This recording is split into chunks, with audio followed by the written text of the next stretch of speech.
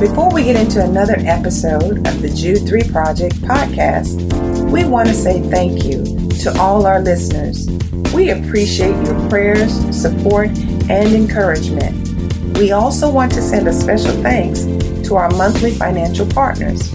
We could not do what we do without you. We have been able to equip college students at historically Black colleges and universities and facilitate seminars for pastors and leaders because of your financial support. If the Jude 3 Project has been a blessing to you, please consider becoming a monthly partner. No gift is too small or large, whether you give one time or monthly. We appreciate it. You can give online at jude3project.com by hitting the donate button or by mail by sending your gift to Jude 3 Project at P.O. Box 26206, Jacksonville, Florida 32226.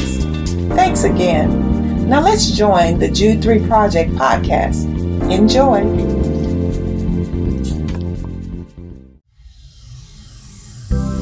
Hello, welcome to the Jude 3 Project podcast. I'm your host, Lisa Fields. I'm the founder of the Jude 3 Project.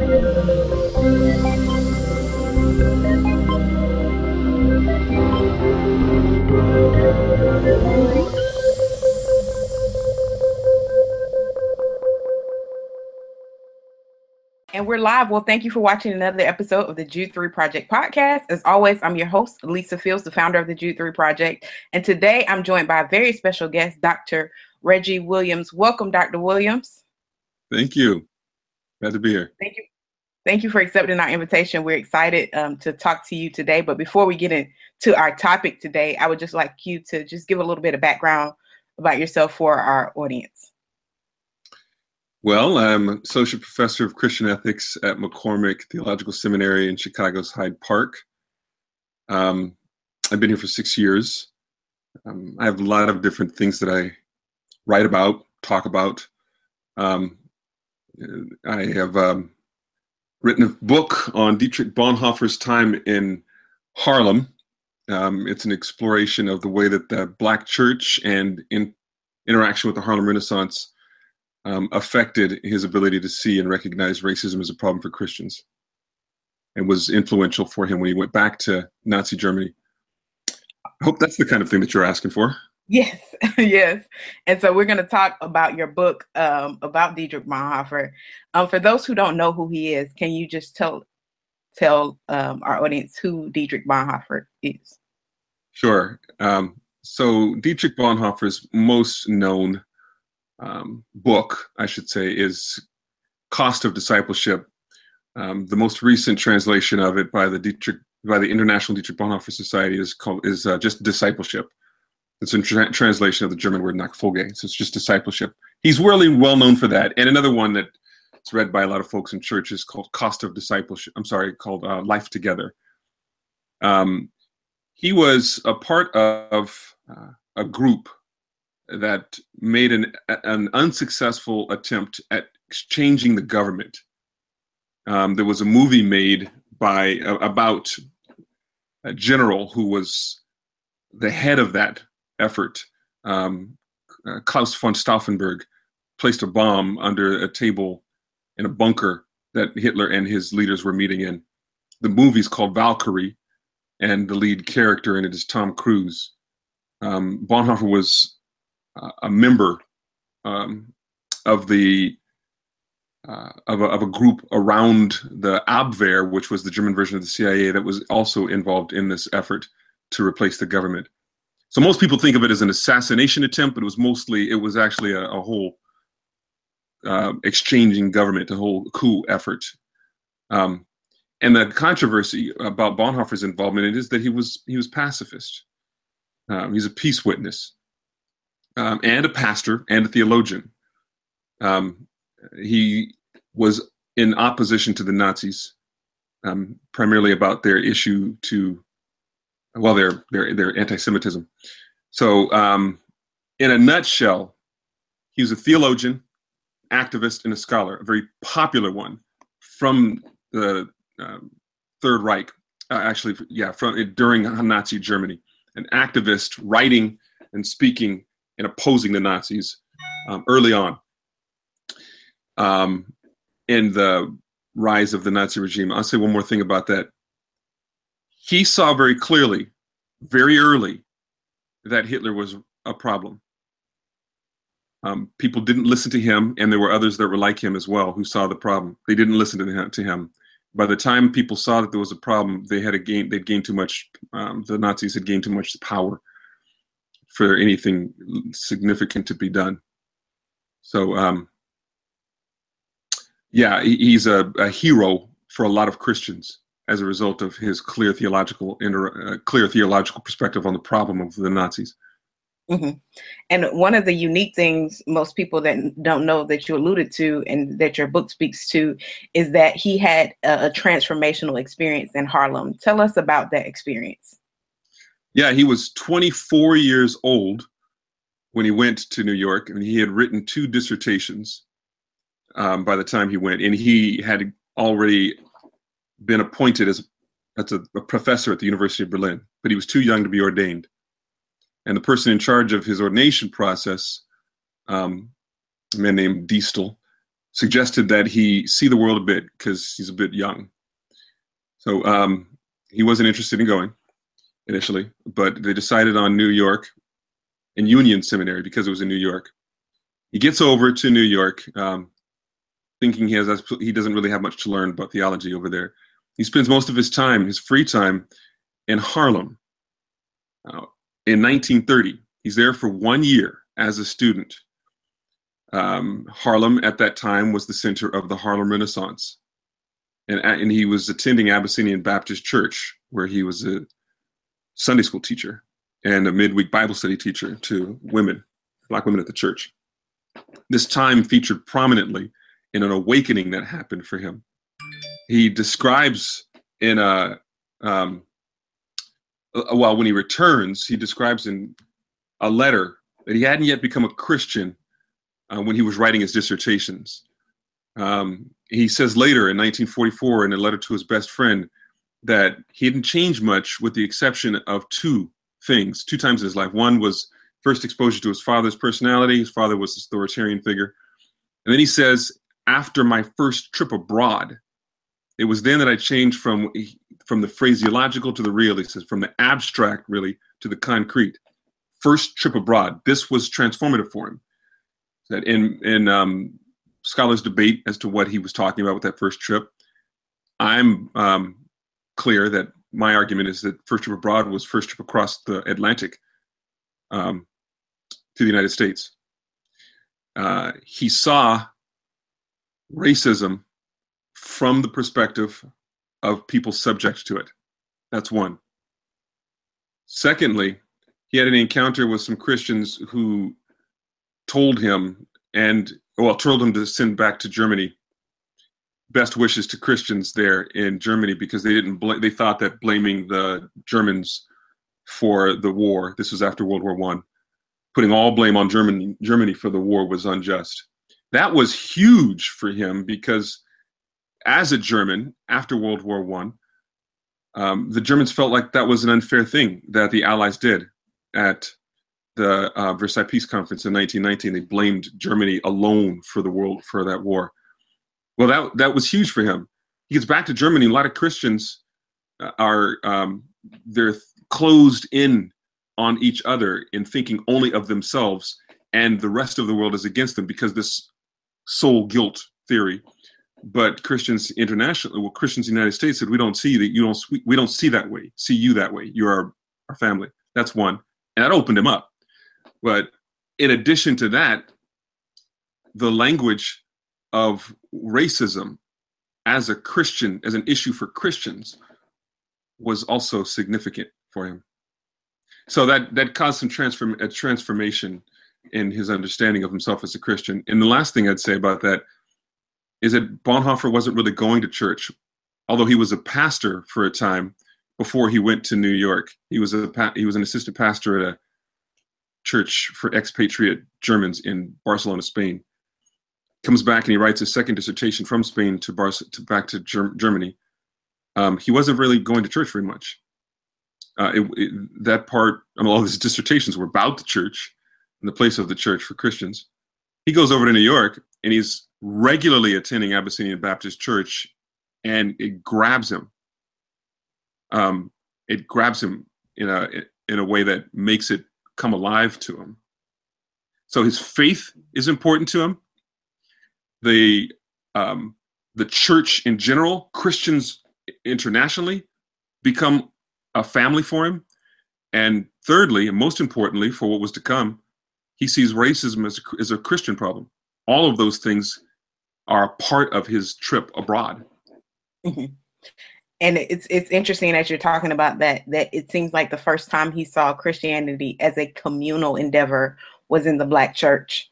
And that was so transformative for him because he had been around Christianity, but it never really a part of it in this communal aspect until he was at the Black church, which shows the richness of the tradition that I'm steeped in, of the Black church, that we provide something unique to the Christian experience, and that uniqueness brings transformation to people of all races.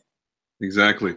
He had crafted this wonderful language of the church in a time in which there was hunger, shame, poverty, and the church is the visible presence of the body of Christ in the world. But in Germany, it wasn't that at all. There was no actual body, church body, that would demonstrate this language of what the church is that he had described. And it was a problem for him. A German scholar named Hans Pfeiffer says that he was in a deadlock. It was disorienting, disconnected. So he goes over to the United States looking for a cloud of witnesses. Those were his words. He gets to Harlem during the Great Depression at Abyssinian Baptist Church that's doing community outreach. They are actually embodying this place of the church in the world that is making a difference in a community that is hard hit by poverty, by racism, and so forth. The Great Migration is happening. People are coming up from the South, fleeing there as refugees, war refugees from white supremacy. There is the cloud of witnesses that he was looking for. This is what the church should be doing. Mm-hmm. Yeah, and he actually imitates that when he comes back to Germany. Mm-hmm. I thought it was interesting in the title, you said Bonhoeffer's Black Jesus, because it kind of flips this narrative that Jesus is the white man and it's the white man's religion. And I think that's so crucial that you put that in the title so we could see Jesus in a different light. Was that your intention? Yeah, well, truth be told, the publisher titled it, and I wrestled with that a bit. I was thinking of Black Bonhoeffer, mm-hmm. Something along those lines. And I'd vetted that title with a number of people. The man who trained me in Christian ethics, Glenn Stassen, really, really liked the title. I had a conversation with Dr. Cohn about the title too, and he said, "Well, I don't know if he had a Black Jesus." But it took some time for that title actually to grow on me, and I think it's fitting. Not the Black Jesus, because Bonhoeffer still wrestled with his own identity. He didn't figure it out by any stretch. If he were my friend, I'd be constantly confronting him on the place of white supremacy in his worldview. He wrestled with that until he died. But he did die as an outcast in a society that was being constructed for his own well-being. It was Christ with those whose backs are pressed to the margins by an oppressive political regime that inspired him.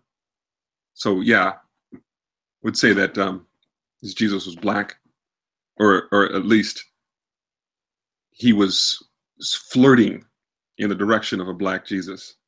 Mm-hmm. But that's the intent of the title. He was inspired by Black Jesus, mm-hmm. haunted by Black Jesus. Better put. Mm-hmm. I think that's helpful. What do you think this speaks to us today, as we're in a situation where we're just trying to figure out what's going on with our current administration? How do you think this book? I think it speaks directly to our times today. What would you say to that? Immediately, two things come to mind. One, that we have a lot of Christians whose Christianity isn't bothered by the rhetoric coming out of Washington, by the movement to take the country back again. Their Christianity goes right along with that. In fact, they find that to be an expression of their faith. They find with this administration lots of things that resonate with their Christianity. That's not unfamiliar to Bonhoeffer. That wasn't unfamiliar to Bonhoeffer. That wasn't unfamiliar to him in that context. What he found in Harlem amongst Christians who were harmed by that kind of rhetoric was a Christianity that's not based on right belief, but on love your neighbor. One's ability to have actual contact with your neighbor, to see your neighbor's concrete needs, not an abstract doctrine. That is that's what he found in New York. And that's important for us today. But another thing I would say is that book is really as much about the Black church as it is about Bonhoeffer. So taking a cue from Adam Clayton Powell Sr. and that Black church, Powell preached a sermon that was reprinted while Bonhoeffer was there, called, it was on saving faith. And in the sermon, he said the best language, the best reference to saving faith that I've read in the Bible comes from Mary, the mother of Jesus, in Cana, when the wine ran out. Whatever he says to you, do it. A faith of deeds, a faith that pays attention to us having something that we're supposed to do. That's different than a Christianity based on right belief. It's a Christianity of doctrine that's got us in this problem. That is a colonial Christianity that doesn't pay attention to social interaction, and as a result can be blended with cruelty and overlook stuff that's important. The other one I would say about that church is it really corresponds with the first one, is its emphasis on what's happening in society. They moved to Harlem in 1923 because of the Great Migration and paying attention to what was happening in with the needs of people. So, and it's a prophetic church. The prophetic is a horizontal gaze, not just a vertical gaze. That's one thing that resonated with Bonhoeffer, because the horizontal perspective for Christ alone doesn't allow us to be free for our neighbors.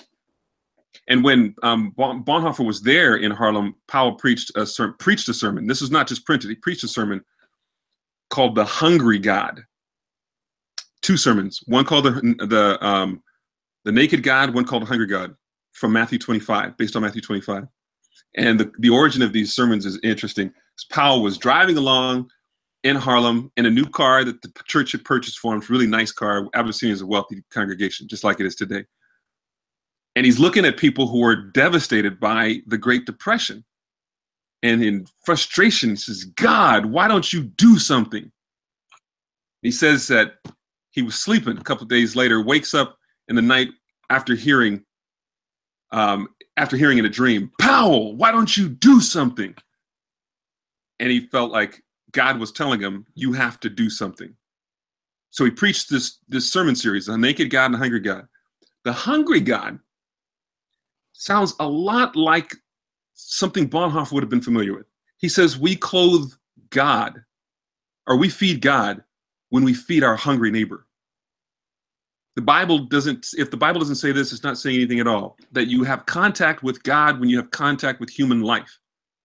That's the focus of Christianity. Contact with human life. That's the location of your moral reasoning. in the real world, in social interaction. Otherwise, Christianity based on belief and principles only, you're righteous before you have any contact with people. Mm-hmm. The very location where you're supposed to be faithful to God is in human contact. That's coming out of Abyssinian. That's the message of Abyssinian. It resonated with Bonhoeffer, which became his cloud of witnesses. And today, what if people recognized that actual human life is the location of our Christian faithfulness?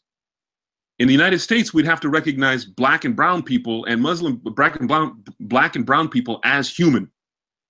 That's going to be a controversy. That's going to be an undoing of the way anthropology is set up by white supremacy. But without that, we are constantly, or white folks, I should say, in this administration, this time period is constantly re-crucifying, re-persecuting Christ in their daily interaction or apathy towards black and brown people. I think that's so helpful because many are frustrated with the rhetoric coming out of Washington, and it's frustrating also to see Christians jumping on that bandwagon without challenging what's being said, because they have certain principles that they want to hold strong to without looking at the oppression of other people in this country. And so there's this kind of idleness of America and not understanding that Christ didn't die for America, only he died for the world. And so I think that is so important that we remember the words that you spoke, and also the words in your book, to help us navigate this space that's so crucial. What other things would you like to highlight from your book that we haven't already addressed? Yeah, I think some of the stuff that was most enjoyable for me in writing that book come out of the third chapter and looking at the way Harlem Renaissance artists depicted and talked about Jesus. The language there is what I teach, and I teach a course on the Harlem Renaissance. The language there is a Black aesthetic. So aesthetics is the rules for beauty as it pertains to philosophy and art. Aesthetics, by framing what is beautiful, also teach or depict moral, right, wrong, holy, good, bad, and so forth. And it is propaganda for things that the artist or people selling things want to communicate. In 1926, Du Bois wrote an essay called, and I don't have this in the book, I wish I'd had it in the book, especially in that chapter. Du Bois gave a speech here in Chicago called The Criteria for Negro Art, where he describes a Black aesthetic. He doesn't say this in this article, but a Black aesthetic is what Black people have created to communicate Black beauty and virtue, created out of the catastrophe of or the calamity of Black life in the United States, the mess that we are in. It's a bricolage, a collection of things that come together to organize or to describe the Black experience, and beauty from a Black experience. He says in this essay, or the speech, The Criteria for Negro Art, that beauty is in the service of truth and justice. And he talks about Harlem Renaissance intellectuals as apostles of beauty. To tell the truth about the Black people you know. Because the way that a white aesthetic depicts Black people is grotesque. It's hideous. So they don't represent the Black people that we know, that you know, that we are. So go and be that apostle of beauty. Tell the truth. When they're depicting Jesus as Black, they're doing something that's very different than the white aesthetic has shown of Black life and Black people. That's helpful. I love that because I'm thinking as you're talking about that and just even paralleling that to our day and how the news media paints Black people and white people in the media. I just saw on my timeline on Instagram the other day when they were talking about the Las Vegas shooter and how they talked about Mike Brown, and then they put them together. And so it's kind of like that, even as you're talking about the aesthetic, how that is kind of, it transfers to even media, in every form of media and in journalism, that we could, so we could see so clearly today. So thank you, Dr. Williams. I really think this was helpful, and I want to encourage everybody, all of our listeners, to get his book. Where can they get your book? It's on Amazon. On Amazon. Yeah. And you have a few other books as well, correct? Well, I've got a few that I'm working on. The only other book, the only other hardback that I've got is a Festschrift, a celebration of the writing of my mentor, that I co-edited with David Gushee. But I've got a couple books that I'm working on currently. There are books, I've got essays and books and so forth, but that's the only single author book of mine right now. Okay, awesome. So y'all get Bonhoeffer's Black Jesus on Amazon. How can they get in contact with you, Dr. Williams? Are you on Facebook, Instagram, Twitter? I'm on Facebook. I'm on Twitter, but I don't really know how to tweet very well. But yeah, I'm on Facebook, and they can also just reach out to me at McCormick. My email and contact, all that stuff is there on the McCormick website. It's just my first initial last name at mccormick.edu. Awesome. Well, thank you so much for gracing us with your time. And this has been a rich interview, and I'm excited for our listeners to hear it. Thank you. Thanks for having me. Thank you so much for listening to another episode of the Jude 3 Project podcast. I hope you enjoyed this episode. You can tune into all our past episodes at www.jude3project.com. You can subscribe on iTunes, Stitcher, Google Play. Remember not only to subscribe, but also rate us. That helps us to gauge how we're doing and how you're enjoying the show, and it gives other listeners some ideas about the show as well. So thank you so much for tuning in. Also, remember we have our Bible engagement app in partnership with Back to the Bible to help you get better engaged in the Bible every single day. You take a survey, it assesses your strengths and weaknesses and sends you Bible verses based on those. So it's a great app. You can download the app by searching in your App Store or Google Play, searching Jude 3 Project, and it'll be right there for you. So thank you again. Remember, if you would like to become a monthly partner or a one-time giver, you can do so on our website or by mail. Just go to jude3project.com, hit that donate tab, and you'll see the option to mail in a gift or give online. We appreciate you, and I'm so thankful for you. God bless, and remember, here at the Jude 3 Project, we're helping you to know what you believe and why you believe it.